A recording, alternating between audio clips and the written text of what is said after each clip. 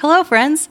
The Death and Syntaxes podcast will introduce you each week to a word or phrase that we are all familiar with in the true crime community, and how that word represents some not-so-famous cases that you hopefully have not heard yet.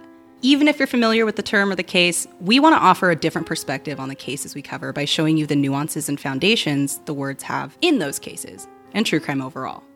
You know the word? Now here's the why. Join us as we talk about how we talk about true crime. We wanted to introduce you to the voices behind the Death and Syntaxes podcast.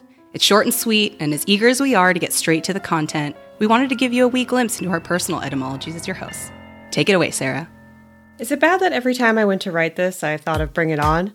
I'm Sarah. I drink. I gamble. I kind of tend to ramble. I'm sorry. I'm Sarah, just Sarah. I have a bachelor's in sociology from the University of California at Berkeley. And if you inferred any of my political leanings based on that information, you are most likely correct. I currently work as a receptionist at a law firm, and let me tell you something most of you probably already know.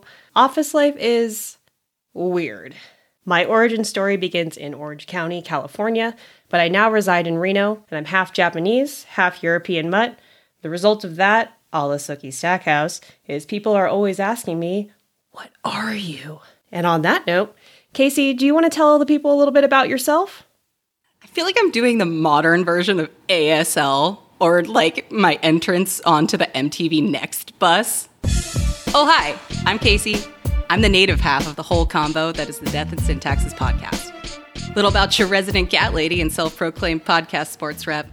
I have a BA in theater and a master's in teaching with an emphasis on dialects and the International Phonetic Alphabet, which is just the fancy alien writing you see under every word in the dictionary. Or our logo, check that out. I took a forensics class in high school and I was convinced that I was going to be my generation's Sarah Seidel, but I met my girl Sarah when we both worked at a bar, and one day one of us mentioned we liked true crime. We Spider-Man memed each other and the DNS podcast was born.